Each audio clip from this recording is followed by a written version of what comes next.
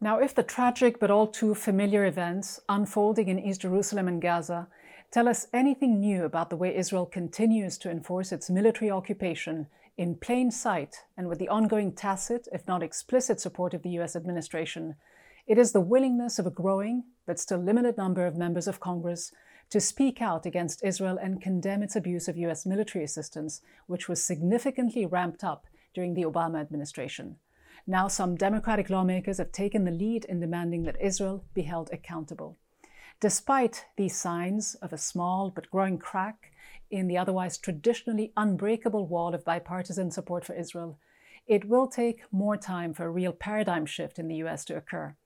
As the US media continues to ignore the unfolding situation and Israel's threats to forcibly evict Palestinians from their homes,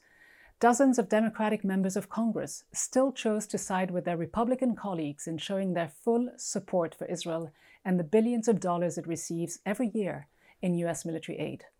So, in short, while Palestinians and human rights defenders will find some solace in the slowly shifting dynamics here in Washington,